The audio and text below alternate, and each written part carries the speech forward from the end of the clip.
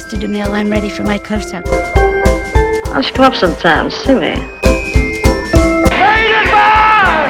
Top of the world! Fasten your seatbelts. It's going to be a bumpy night. The stuff that dreams are made of.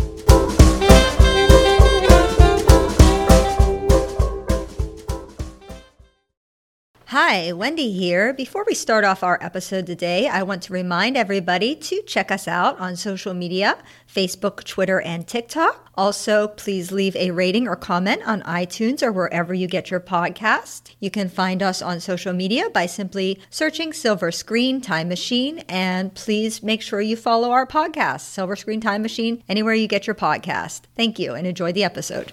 Hello, and welcome again to Silver Screen Time Machine, Wendy's Classic Film Review. Today we have a guest, Gwendolyn. Welcome, Gwendolyn.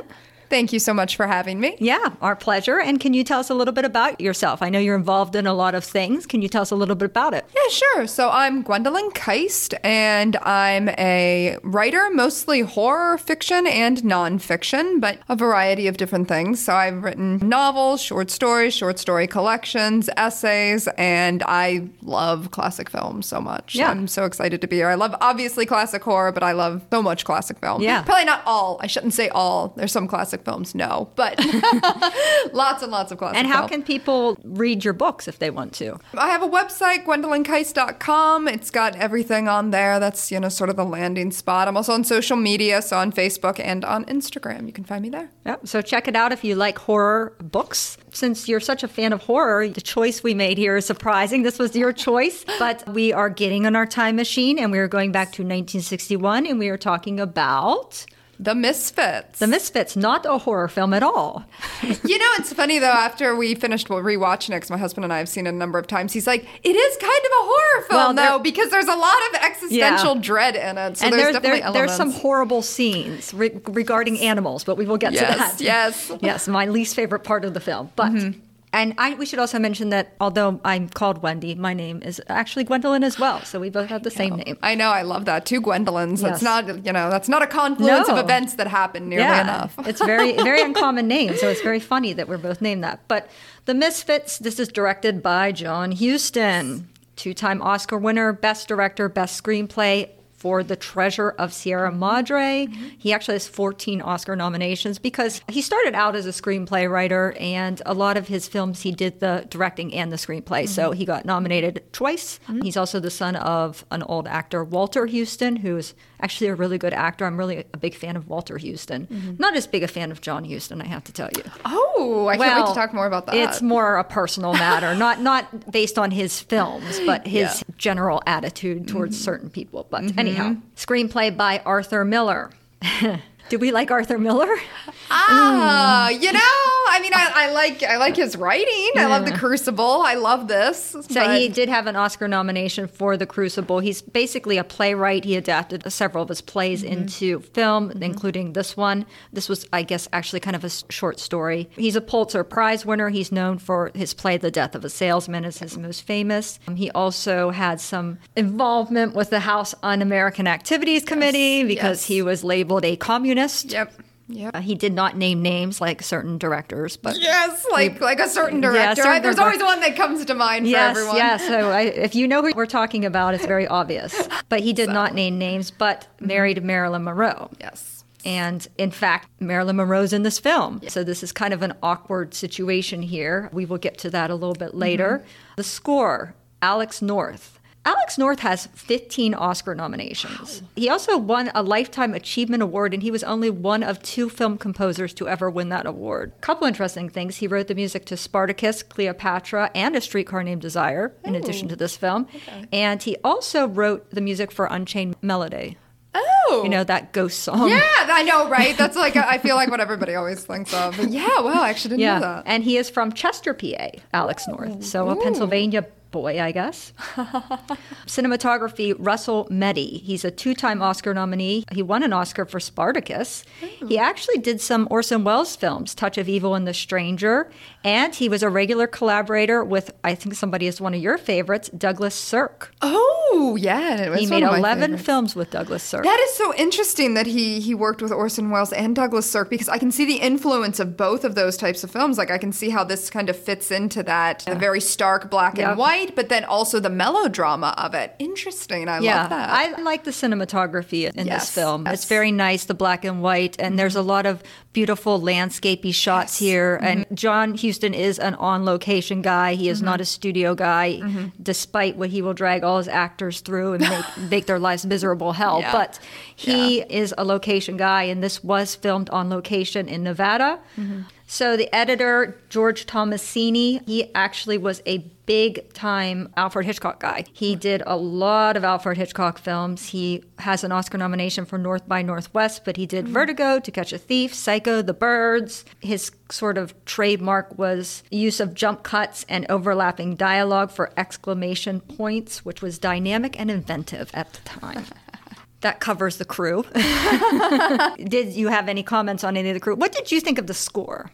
Because the score to me is kind of there. Sometimes I'll say, oh, that's nice there. But a lot of times I don't really pay much attention to it, to be honest. Yeah, in this film, I don't feel like it was super showy. I remember a couple times when there were these kind of moments of melodrama. I remember it really surging and noticing it then in a way that I did think worked. Yeah. This is a movie of intense emotion. Yes. This is a melodrama. And so I felt like that worked. I felt like those moments worked. But yeah, overall, it wasn't something like that I can think of any exact song or moment. Yeah, you can't or even really anything. like hum it. Exactly. Don't Exactly. even remember. You're like, Exactly. okay, it was there, but we don't remember much about Yeah. it. But Yeah. no, it does definitely have some very big music in certain scenes where there's big action going on in the scene. Yeah. So Yeah. this film stars Clark Gable, Marilyn Monroe, Montgomery Clift, Eli Wallach, and Thelma Ritter, which is a great, great cast. You have two really fantastic character actors there. Thelma Ritter and Eli Wallach are both amazing actors. Yes. Thelma Ritter is a 6-time Oscar nominee. But never won, I don't Never think. And won. that was so wrong. I love her in Rear Window. I feel like that was the first thing I remember seeing her in as a kid. And so that was what I really relate to her all the time. But I remember seeing this film for the first time not long after seeing Rear Window and just loving her in this as well. And there is a moment early on when they're at Guido's house and all four of them are doing things like Thelma Ritter and Clark Gable and Marilyn Monroe and Eli Wallach. It was unbelievable. I'm like, I don't even know where to look in the shot. There's so much great acting going on, and that was almost like overwhelming at points. Like you said, this is Do you just mean an amazing... like when they were doing the dancing and she's Yes, knocking like on her cast? everybody's doing things. Yeah, Yes, and the way they cut, there's your editor, I think, with his jump cuts, Yes, maybe. The way yes. they're cutting that scene, like back and forth to all these people.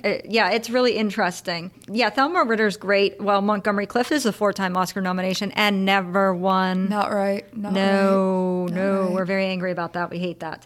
We do. But the one person who does have an Oscar is Clark Clark Gable, Gable, for yes. It Happened One Night. Yes. So Clark Gable, in my opinion, this is Clark Gable's best film, his best role. Absolutely. Hands down. I think he was Absolutely. fantastic in this. Yes. I think Clark Gable, in my opinion, acts like Clark Gable in most roles, but this is very, very much a character that Yes. he is portraying here. And I Yes. think he did a wonderful job on this film. And he himself said this was one of his favorite performances. Oh. So, and also Marilyn. I thought Marilyn was fantastic in this film. Yeah. I think it's one of her best performances, too. I think it's up there with Niagara and Don't Bother to Knock as movies that really gave her an opportunity to really, really do that dramatic acting that I think that she really wanted to do. She's such a great comedian, too. I Yes, mean, you know, she is. everybody acts like she was just being herself, but that wasn't ever fair to her. She Yeah. was very much a great actress in comedy, but I do love her drama roles, and I do think this is one of her best roles. And she had quite the struggle getting through this particular film, as we mentioned before, married to Arthur Miller, but that was severely on the rocks. Yes. John Huston is a kind of director that he's been known in the past to do rewrites day of or the day before, handing you script pages the day before that you have to learn and somehow be able to go on to and shoot the next day. And now that's a real struggle for Marilyn because Marilyn liked to have a lot of preparation time. She had Paula Strasberg with her. She seemed to feel like she needed these ridiculous acting coaches that she probably didn't need. That she probably didn't. That's my opinion, too. I feel like there's a lot of debate as to whether or not she,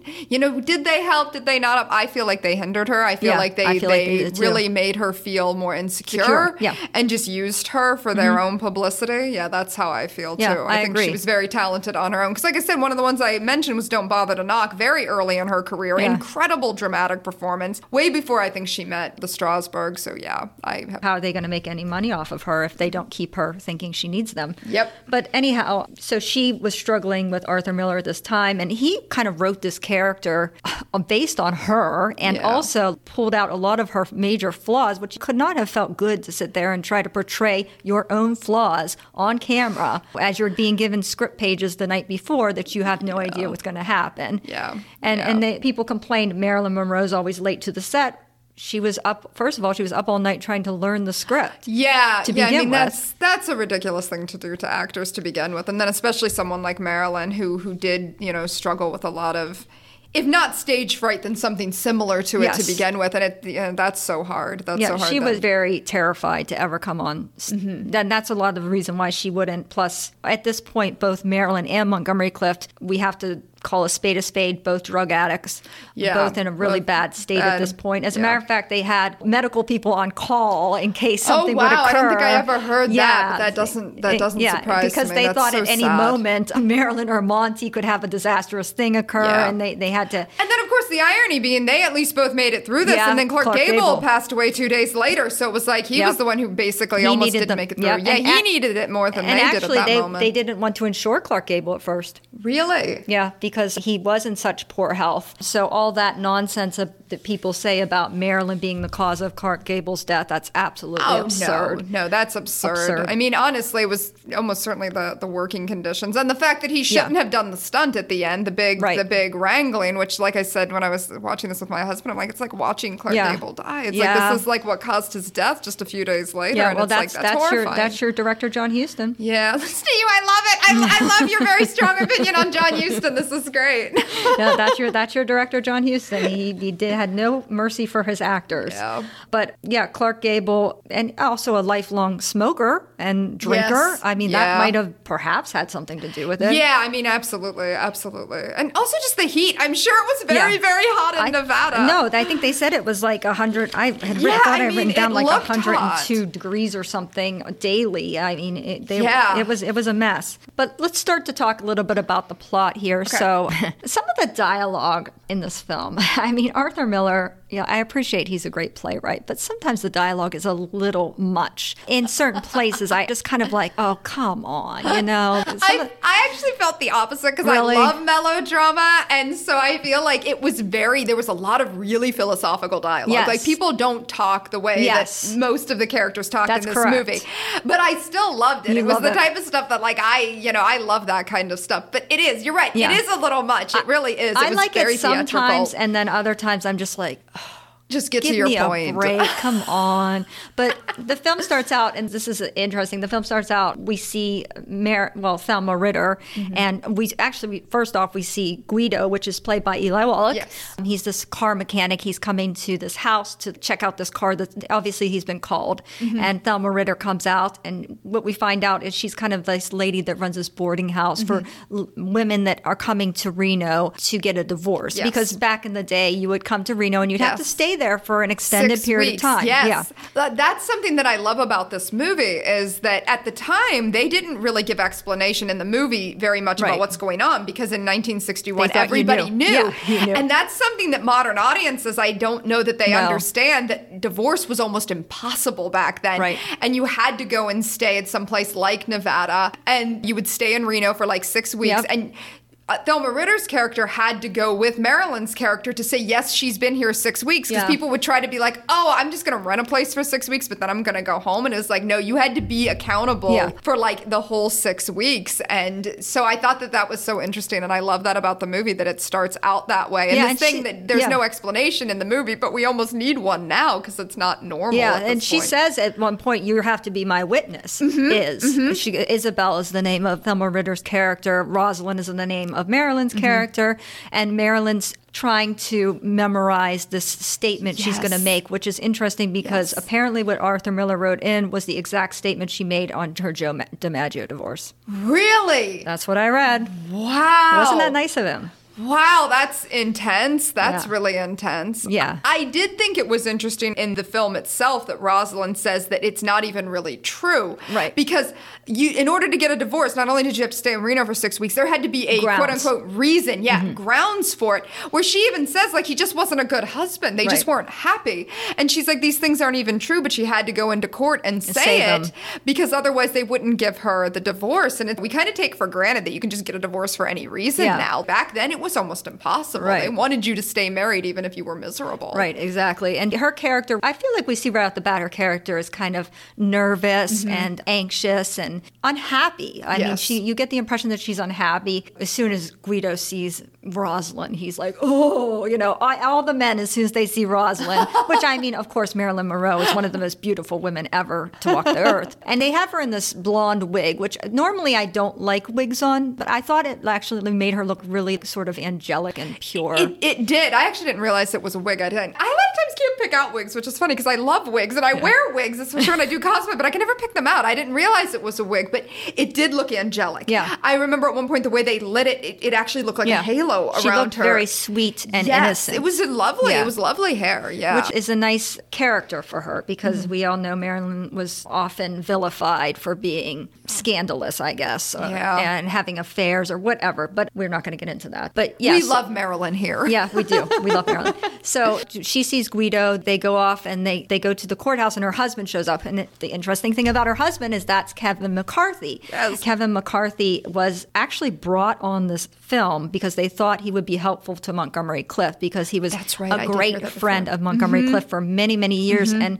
they were so worried about Montgomery Clift's state of mind and his addiction problems that they thought having him there would be kind of a helpful thing, which meanwhile it made no difference at all. And actually Monty was excellent on this shoot. He had very little trouble. They said he was letter perfect with all of his script. He caused no trouble at all and no problems in production.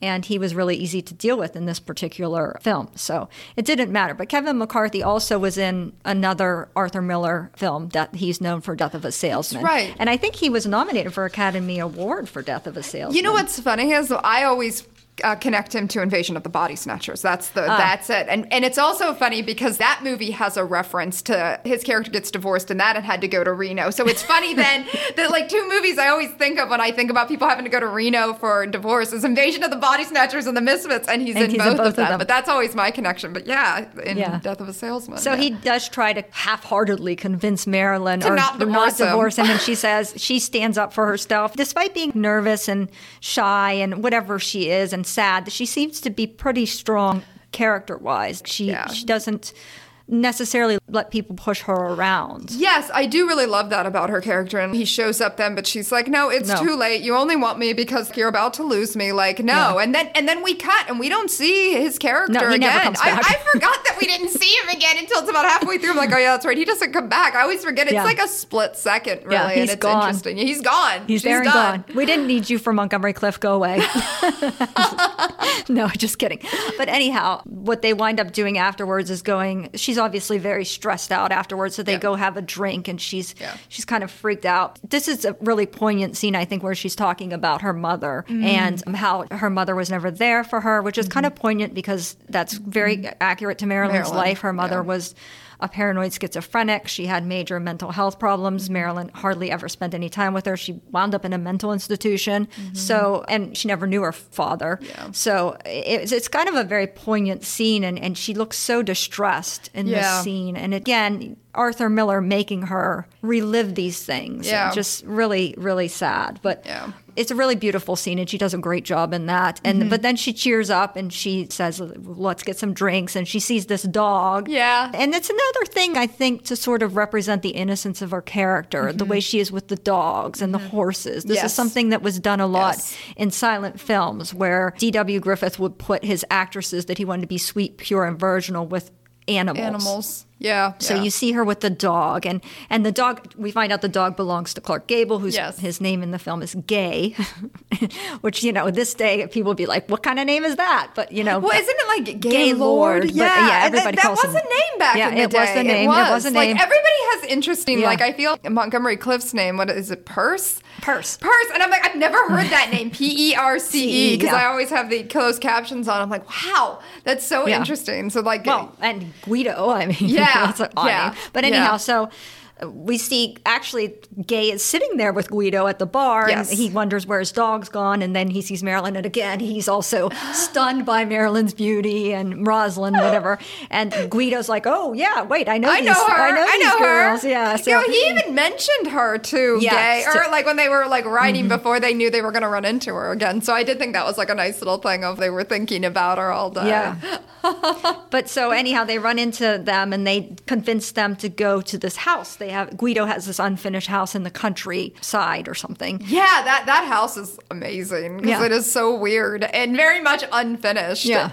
Have you ever seen Twin Peaks? Because it reminded me of Shelley and Leo's house in Twin Peaks, which is also this unfinished house. So there's all these rooms, the doors that open into nothing and things. And it's like very disorienting. It's a very disorienting house in this movie. That's like that house. What is it? The Winchester house. Yes, it is. It's a very strange house in this movie, and I just kind of love it as the architecture of everything in this movie. I will say, and this sometimes is a theatrical device, everything is very heavy-handed. Yeah, everything is like the house is half finished, just like their lives are half finished, and the wild Mustangs are being rounded up and caught, just like they feel like they're caught. But I kind of love that. Again, I love melodrama, so that overwrought symbolism, I'm like 2 thumbs up. I love it. So I loved the house.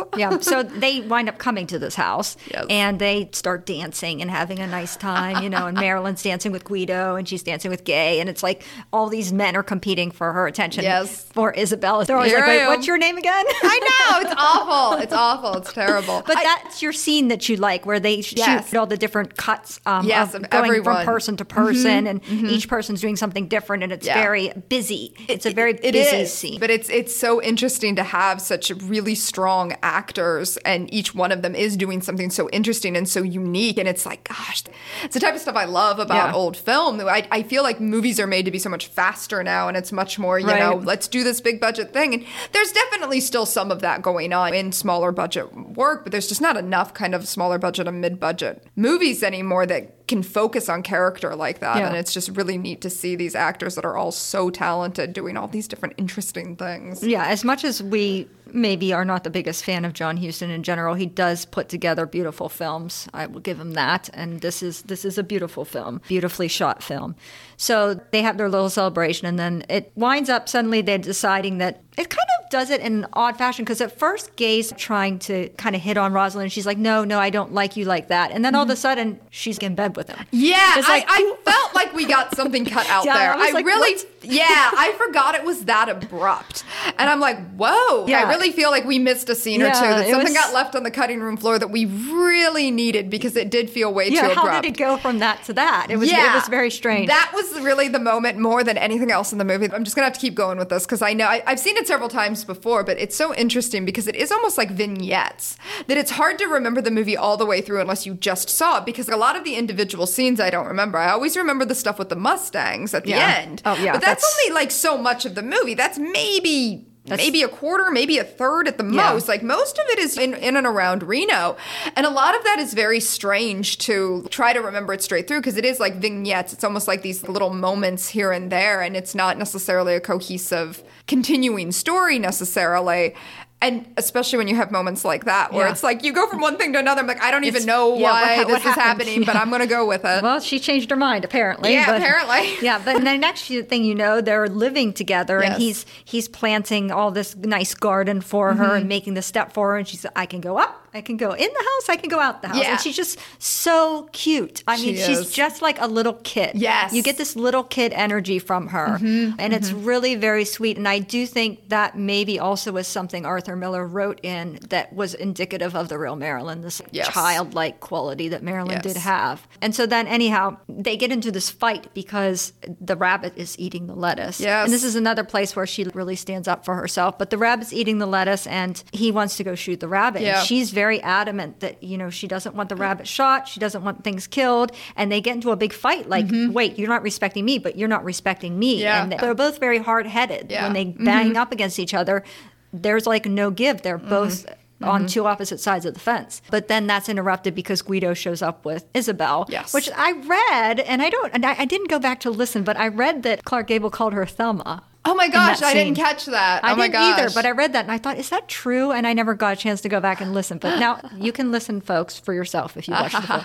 That he accidentally called her Thelma in that scene, but I don't know. I can't say that for certain. And then they show Guido the house. They've made all these adjustments, and then they decide that they're going to go to Dayton to the rodeo. Yes. Because they want to pick up help to go Mustanging. Guido and Gay want to go Mustanging, and they want to go pick up help. So they all pound the car, and they go. And this is when the movie to me just starts, because this is when we see Montgomery Clift. Yes. And yes. to me, he brings this, and he is not known for doing this, but he brings this very lighthearted character. Yes. And this is not Montgomery Clift at all. No, it really isn't. And so often, like his He's roles, very serious. And honestly, like his backstory is very serious and it's very tragic. But he's such a light presence. Yes. He's the sweetest of the men Yes. in the movie. By a long shot, he's the sweetest of the three of them, and just has this very kind energy around him. And I always forget that until I'm watching it. And he's so dour in a lot of his movies, so brooding. And he's a very actually brooding quite actor. funny in this movie. He is. He's actually amusing. And he still has his serious moments, and he still has a lot of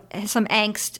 You can't write Montgomery Clift without some angst. I know, in the role. right? I mean, even if you did write it, he would put it in. But so they pull up, they see him at this phone booth, and supposedly John Huston would say this is one of the greatest scenes that he's ever shot, is this phone booth scene with Montgomery Clift supposedly talking to his mother. Yeah. Perce. His name is Perce Howland or something. And he's talking to his mother on the phone, and it's a really, really poignant scene. You already learn a ton about the character just on this one phone call. Yes. And he just does a great job of showing what the character's feeling. Yeah. And he was always very good at that. But Yes. it's phenomenal in this scene. And he comes out and he's just so cheerful, and he's like, what's going on? He's like, I need a ride to the rodeo. I'm going to ride in the rodeo. And they get him in the car, and then he's getting all drunk, and he's yelling out the window at people. I know, and I'm like, oh no, don't be that drunk and going to the rodeo. Oh no. But it's so cute the way he's like yelling at people. That thing he says that when Marilyn says that she's a dancer, and what did he say? I once went to a nightclub that was called The Naked Truth, and they weren't kidding. They weren't kidding, yeah. It's just so funny.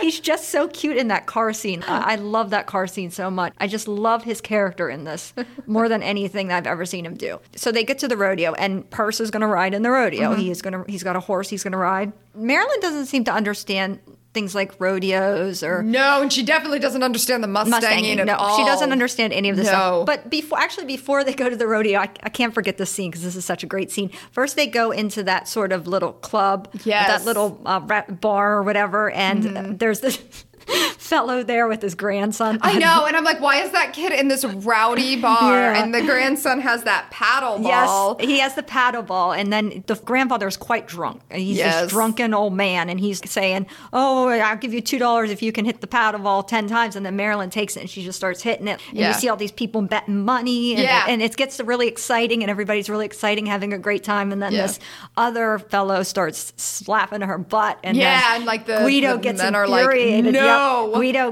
like, what are you doing? He starts trying to attack him and so forth. And they wind up winning all this money from her just hitting this paddle ball. But what's really funny in that particular scene is that the grandfather buys the little boy like a glass of pop, right? Okay. And then so he says, here's a pop for you, Sonny. And he's sitting up on the bar. He's drinking his little pop. And when they're all watching Marilyn, they're all focused on Marilyn.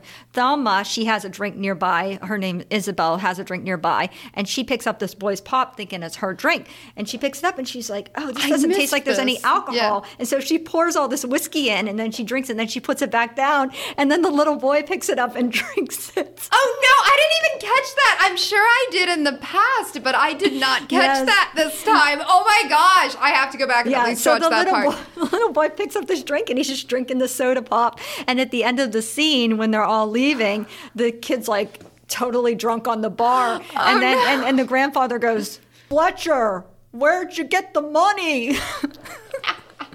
It's just so priceless, that little part right there. It's so cute.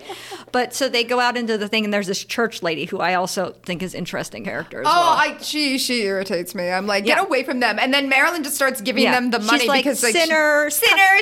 And actually it really made me mad, especially I think because everybody always called Marilyn like, oh, you're, I think that actually it irritated me. And like, she's giving them, I'm literally yelling at the screen, don't give them your money. Yeah. You worked hard at that battle. Don't give that old mean religious lady your money. and you got sexually harassed. Right? She got sexually harassed. Like, my gosh, don't give up your money. Yeah. Grief. So this lady's coming over and she's guilting Marilyn and saying, be a good girl, help redeem your soul. And Marilyn's just like putting money in. And I love when Clark Gable puts his hat over the thing. Like, I think that's enough. Well, he says she ain't sinned that much. That's right. She ain't sinned that much. That was great. Yeah. So anyhow, and then they go to and Isabel sees her ex-husband on the street. Okay, this scene has always been so weird to me because we lose Isabel. That's it. We don't ever see her again. Like, she just sees, like, all of a sudden, she's like, oh, there's my ex-husband and his new wife, and they're going to stay with me for a week, and I'm going to go off with them. And then that's it. I remember every single time I see this movie and that scene comes up, I'm like, that's right. Like, the first time I'm like, oh, where is she going? And then she never comes back. And every time I'm always like, there goes Selma Ritter. And it makes me sad because I love her character. It's a shame to lose her. It's such an abrupt ending. It does feel like a play. It feels like how you would lose somebody in a play. Then you don't normally have characters just disappear like that in films. But at the same time, this movie is so much about their misfits. They'll come and they'll go, and there's no sense of stability. And so I think it still very much works for what the movie is saying. But I'm always like, I miss her. I miss her when she's gone, because I like it when there's the two female characters and the two male characters. We have a little bit more balance, and then all of a sudden Marilyn is completely outnumbered and doesn't really talk to any more women for the rest of the movie. Yeah, and the husband's new wife was her best friend. That's right. And so I'm like, why? And she's like totally not mad about it. Yeah, she's like, no, well, that's the way it is. I lost the vacuum cleaner. Yeah, that's how they bad never a wife. did find it or something like that. So she goes off with them and they go to the rodeo. And then this is when Marilyn starts to recognize that the rodeo is not a place she likes, because she's sitting in the stands with Guido and Gay's with Perce trying to get him on his horse and stuff. And Guido explains to her why the horses are bucking. And she's like, that's not fair. Yeah. And she gets all upset about it. Yeah. But then she's distracted because, again, we see that little grandpa man and the little child, and she's trying to walk up the stairs, and he's all entangled in the paddle ball. That's right. That's right, that paddle ball. And she starts laughing about that, and she thinks that's so funny. That guy was just really funny. I was really confused because it said that James Barton played Fletcher's grandfather, which I thought was the role, but then later on I read that Rex Bell played that character, and then there's even a picture of Rex Bell. It's listed that he's Rex Bell, but yet it says that this James Barton played the character. So I really am confused at this point. I know. I meant to actually check because I felt like I recognized the guy. I tried to check, but I got two different answers to the same question. So I do not know. Interesting. It says on the credits, James Barton is Fletcher's grandfather, so I have to assume that it's him. I thought maybe Rex Bell played the guy that smacked her butt. Oh. But I'm not sure. I don't know. But anyhow, that's neither here nor there. But I was very confused. So if anybody knows the answer, please tell me. And then knows for a fact. Maybe somebody like related to Rex Bell or James Barton. So they go to the rodeo, and then Perce starts to ride his horse, and he falls off the horse. And Marilyn becomes distraught. She's screaming. She's running down to the thing. And she's all upset, and he's kind of dazed. And he comes out, and they're trying to patch him up. And actually, an interesting thing is the fellow that played the ambulance driver, or the guy that's trying to patch him up a little bit, was Marilyn Monroe's personal friend and masseuse. His name was Ralph Roberts, and he was cast as the ambulance attendant in the film's rodeos scene. He was kind of a stabilizing force on Marilyn. So he kind of had the same role that Kevin McCarthy had. So I think that's why he was there. And she's all distraught. She's trying to take him to the hospital, and Gay's like, stop trying to run things. And again, this is where you get the two characters butting heads. And she's like, no, he's got to go to the hospital. And then they sort of bandage him up. And then they announce a bull riding. And Perce is like, oh, I got to go to the bull ride. And Gay's like, no, you got a couple more minutes. And then she really starts freaking out. She's like, what's going on? He's not going to go ride a bull. And Guido's like, well, he just wants to ride the bull. And she's trying to give him the money that they won, saying, don't ride the bull, here's the money. And she said, why are you doing it? Why are you doing it? And he said, I put in for it. I entered. As if that's the most normal reason to go ride the bull. You see a scene when he first gets on the horse where the horse bucks up and rears up. That happened in real life. And later on, you'll see he has a cut across the bridge of his nose and the back of his shirt is ripped. That actually happened when the horse reared up. Okay. And John Huston just kept that in the scene because it looked good for the situation. Wow. But when the horse reared up, he did get the cut on his nose. Yeah, so grief. he falls off the bull as well, and then he's knocked unconscious. Yeah, and the bull's starting to come to attack him. And Rosalind is freaking out, and Gay has to run into the thing and get him out, and she thinks he's practically dead. She's crying in the car, this and that, and eventually he's all patched up again, and they give him like some sort of painkillers or something, and they send them on the way, and they go to the bar and start having drinks. And there's a scene again, a really poignant scene where he and Marilyn go out in the back. It's this one long shot that John Huston was really afraid to do because he thought both Marilyn and Montgomery Clift were unreliable.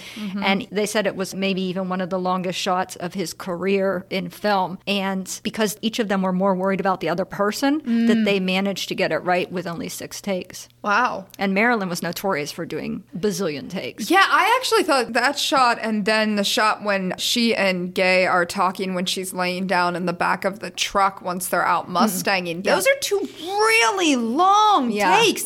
And I just, especially knowing that everybody's like, oh, Marilyn could never, you had to do everything and almost like pickup shots and everything. Those are incredibly long takes. You don't even get that kind of stuff in modern filmmaking. And they're great. The acting is fantastic in both scenes. People are really at the top of their game. Montgomery Clift, Clark Gable, and Marilyn were all very much toward the end of their careers. This is obviously the last film for both Clark Gable and Marilyn Monroe. And one of Montgomery Clift's last movies, I think he only made like a handful, maybe 3 or 4. He made 3 after that. I thought it was 3, so like 3 more after this. So there's almost no more films for them after this. But still, just seeing the acting, the caliber of the acting is incredible. Yeah, it is. It is incredible, and especially that scene with him and Marilyn. Yes, and he's talking about his family. Yes. Again, here's Montgomery Clift being able to do what he does best: is this angst. Yes. He's known for that. He's very good at it. And you really feel for him. And you feel for Marilyn. It's like 2 lost souls is what they seem like. And it was like that in real life. Yeah. And I saw an interview that Montgomery Clift gave. He gave one televised interview, which I was lucky enough to see on the Hy Gardner show. And at one point, Hy Gardner asked him, what's the best actress you've ever worked with? And he said, the most receptive actress I've ever worked with is Marilyn Monroe. Aww. And he worked with some phenomenal actresses. Yeah. He didn't say best. He said most receptive, but still, I thought that was a high compliment. To Marilyn Monroe. Very much. And then there's that scene where Gay thinks his children. I never understood that. You know, that's such an interesting... Were they there? Yeah. The first time I saw it when I was young, I remember thinking they were there and then they left. But this time, I really felt like they weren't there. Like he just because invented Guido, it. He said, where's who? Yeah, exactly. And I feel like he would have... And then I think he was just kind of playing along with it. Like, oh, they're gone. But I watched his reaction this time, really trying to figure out, were Gay's kids there or not? And I really think he was so drunk, he imagined that they were there. And he goes out and he's climbing on his car, yelling. He's freaking out. A really good job by Clark Gable. I never thought Clark Gable had that kind of acting in him, I'll be quite honest. And then it's always interesting when you do have these moments in people's careers where you really see them doing something that you had no idea they could. And then you're like, I wish more people had done that with this actor because I feel like we could have gotten more...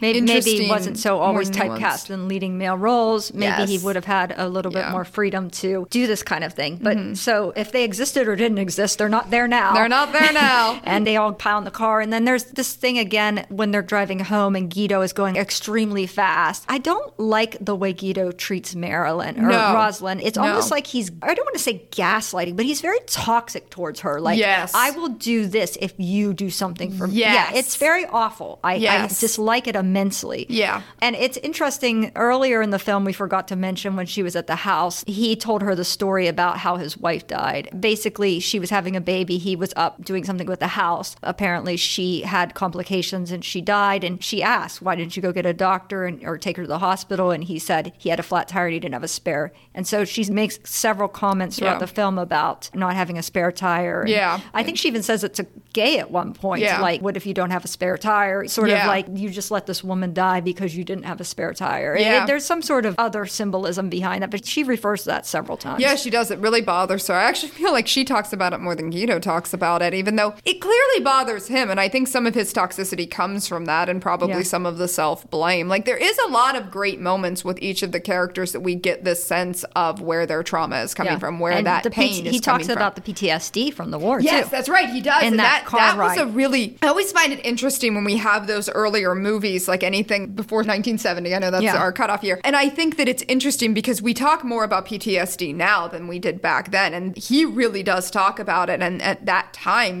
people weren't really talking. It was always just like, oh, we went to war and we defeated the Germans and everything was great. And it's like, there was a lot of pain that was brought back from that war that people didn't talk about. So I did think that that was interesting to have him. Yeah, when he talks about that. dropping the bombs and the puppy dogs and the...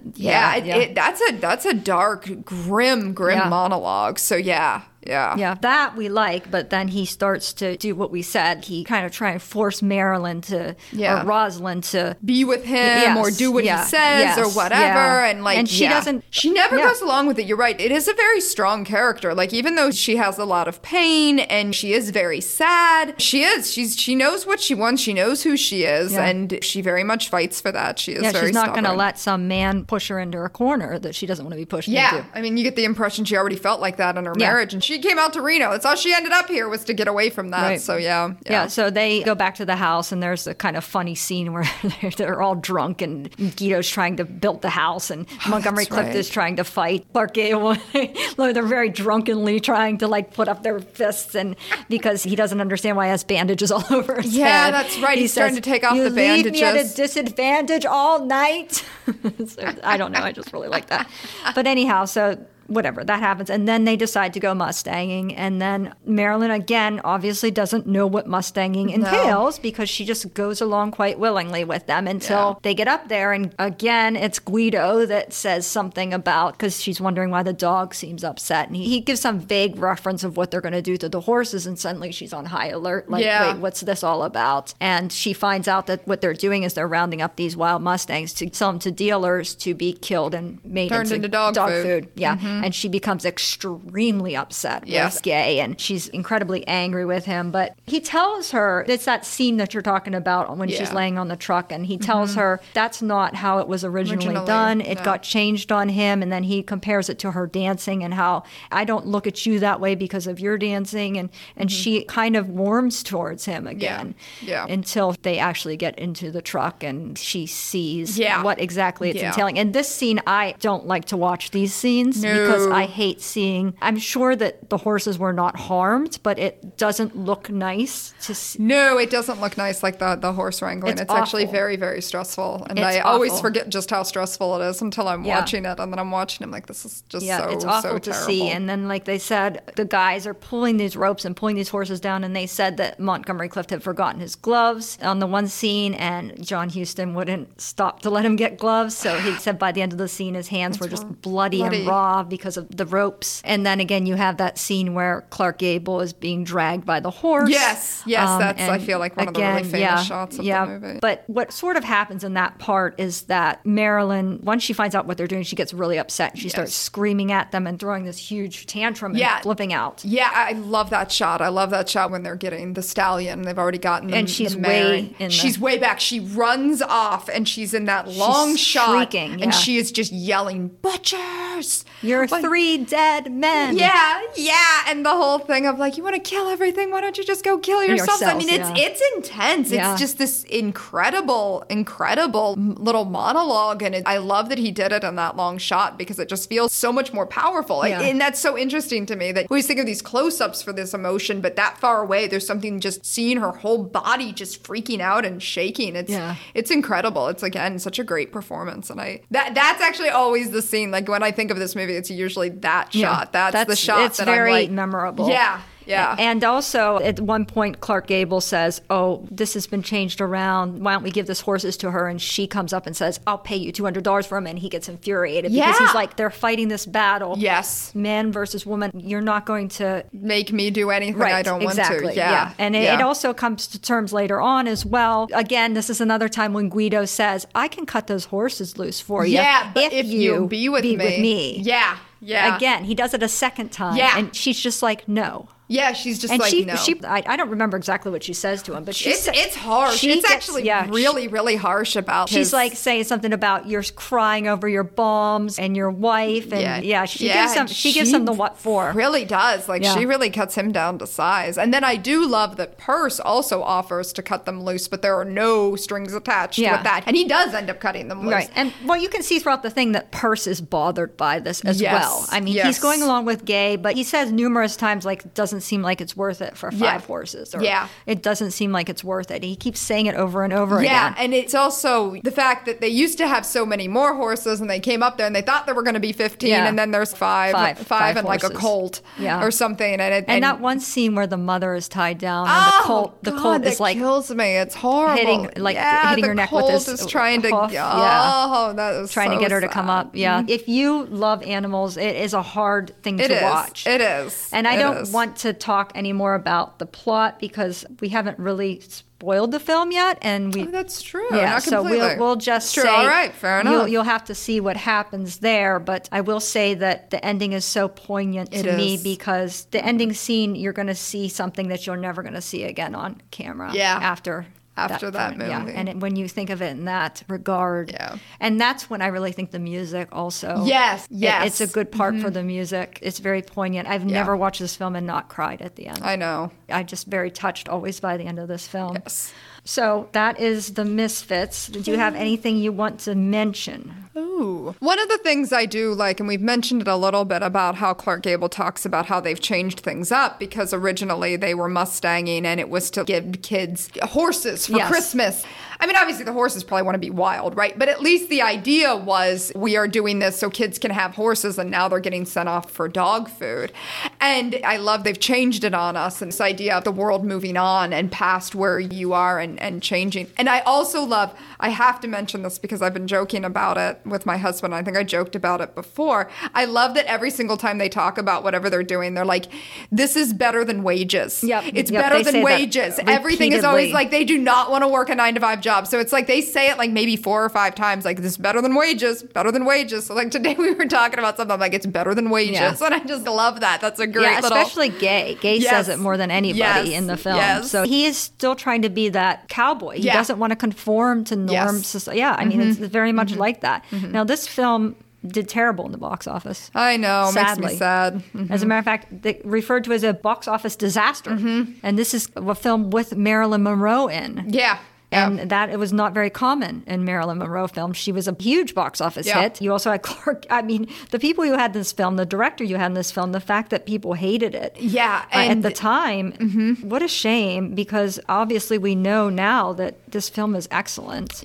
Critically acclaimed nowadays. And what's so interesting about it is I think I saw this movie when I was 13 or 14, so it would have been like the late 90s. And I remember even then people didn't really love it. I remember it was hard to find because, that's back in the days you had to find the VHS. And everybody was always like, it's not a very good movie. Basically the only reason you want to watch it is because it's Clark Gable and Marilyn Monroe's last films. And then it's been interesting because in that amount of time, just in the last 25 years, you've really seen it. People have finally started appreciating because what was interesting is, I went into it expecting, it's not going to be very good, whatever. And I remember it wasn't maybe my favorite movie of any of theirs at the time, but it stuck with me. I thought about it more than I thought about a lot of their other movies. And then as I've gotten older, I found more of an appreciation for it, of how hard it is to live in the world. And that's what the movie's about. It's hard to be in this world. And that's what it's getting at. And I think just because Clark Gable was known for lighter films and Marilyn was known for lighter films, and this is not a light film. This is a gloomy movie. And so I think that was a lot of it. But I have been happy to see that it's gotten that critical acclaim. And this, part of the reason why it might have not had as much success too is that we're dealing with United Artists. We're not dealing with some huge, like MGM or some big So I don't know how the distribution was for this film. Also, at one point, they had to shut down production because they said they had to send Marilyn to the hospital because she was so overwrought. She had to be in the hospital for 2 weeks. But what I have heard and what I have read, and whether this is true or not, I don't know, but I suspect it might be, that John Huston was a constant gambler and he exceeded his gambling allowance and he blew a bunch of the production money. Oh, no. And so he had to send Marilyn off to get hospitalized to save the production money. Good grief. That's what I hear. And I kind of believe it because I've heard other stories about him being a humongous gambler. Yeah. So. One other thing that I wanted to mention is that there was always the story that Arthur Miller wrote this screenplay for Marilyn in hopes of saving their marriage. And then the big irony is I've heard that the too. on-set photographer, Inga Morath, ended up being his wife. Yeah. He met her on this set while he was making this movie, trying to save his marriage to Marilyn Monroe. And he stayed married to Inga for the rest of his life. Yeah. His daughter, Rebecca Miller, that's who his daughter is to. That is true. So he wasn't trying that hard to save his marriage. Yeah, I mean, either that or it was way past saving. But I remember reading about that when I was a kid. I'm like, oh my gosh, literally you were writing this to try to save your marriage and you met your next wife on the set. Inga Morath has beautiful photography. She's very, very talented, absolutely in her own right. I love her photography. I just have always thought it was interesting that that's such a piece of film history there. I do believe he was trying to write the script for her and be on the film with her to try to save the marriage. But I think once they actually got onto the film, I mean, they were always a really weird match. Yeah. Marilyn was really very intellectual, and she wanted to be more appreciated for that. And I think she felt like I'm going to marry this intellectual person. And I just think he was rather emotionally abusive towards her, I believe. Yeah, I could very much see that. I heard a story about when they were on The Prince and the Showgirl, and he would not allow the staff to look at him. I could see that. Yeah, I could see that. Anyhow, one thing we do here on Silver Screen Time Machine is we give our star ratings. So it's between 1 and 5, 1 being the worst, 5 being the best. What do you give the Misfits? Oh, wow. That's so hard. It is hard. It is hard. I'd say 4.5. I'm going to do 4.5. I don't feel like it's a perfect film. No. Like we said, there's these really weird jumps at times. You can't always follow the emotions, but I do love it. I love so much about it, and I love what it represents in film, too, and like this moment and the performances. Yes, 4.5. I'll go 4.5. Okay. I'm going to give it a 4. The reason I don't give it higher is because I am so bothered by the horse scenes. It bothers me immensely. Fair. I love the cinematography. I love the location shots. I love the acting. The acting in this film is what this film is about. Yes. This film is about the acting. Every actor in this film is phenomenal. Amazing. From Thelma Ritter, Eli Wallach, Marilyn Monroe, Clark Gable, Montgomery Clift. It's amazing. It's my favorite performance from Montgomery Clift just because I like the lighthearted character. It might be my favorite performance from Marilyn Monroe, and it's definitely my favorite performance from Clark Gable. So very good. 4. So anyhow, thank you so much for being our guest today. I appreciate you coming in, Gwendolyn. And like you said, check out Gwendolyn's books. And maybe sometime we'll see you again. Yeah. Thank you so much for having me. This was so much fun. Yeah, my pleasure. And for Silver Screen Time Machine, this is Wendy saying goodbye. Thank you for listening to our podcast today. Please don't forget to follow us on Facebook, Twitter, and TikTok. And please leave us a comment or a review on iTunes, Spotify, or wherever you get your podcast. Intro and outro music composed by Heidi Engel. Artwork by Tyler Birch. Produced and edited by Wendy Wittick. Recorded at PCTV Studios, Pittsburgh, PA. See you next time.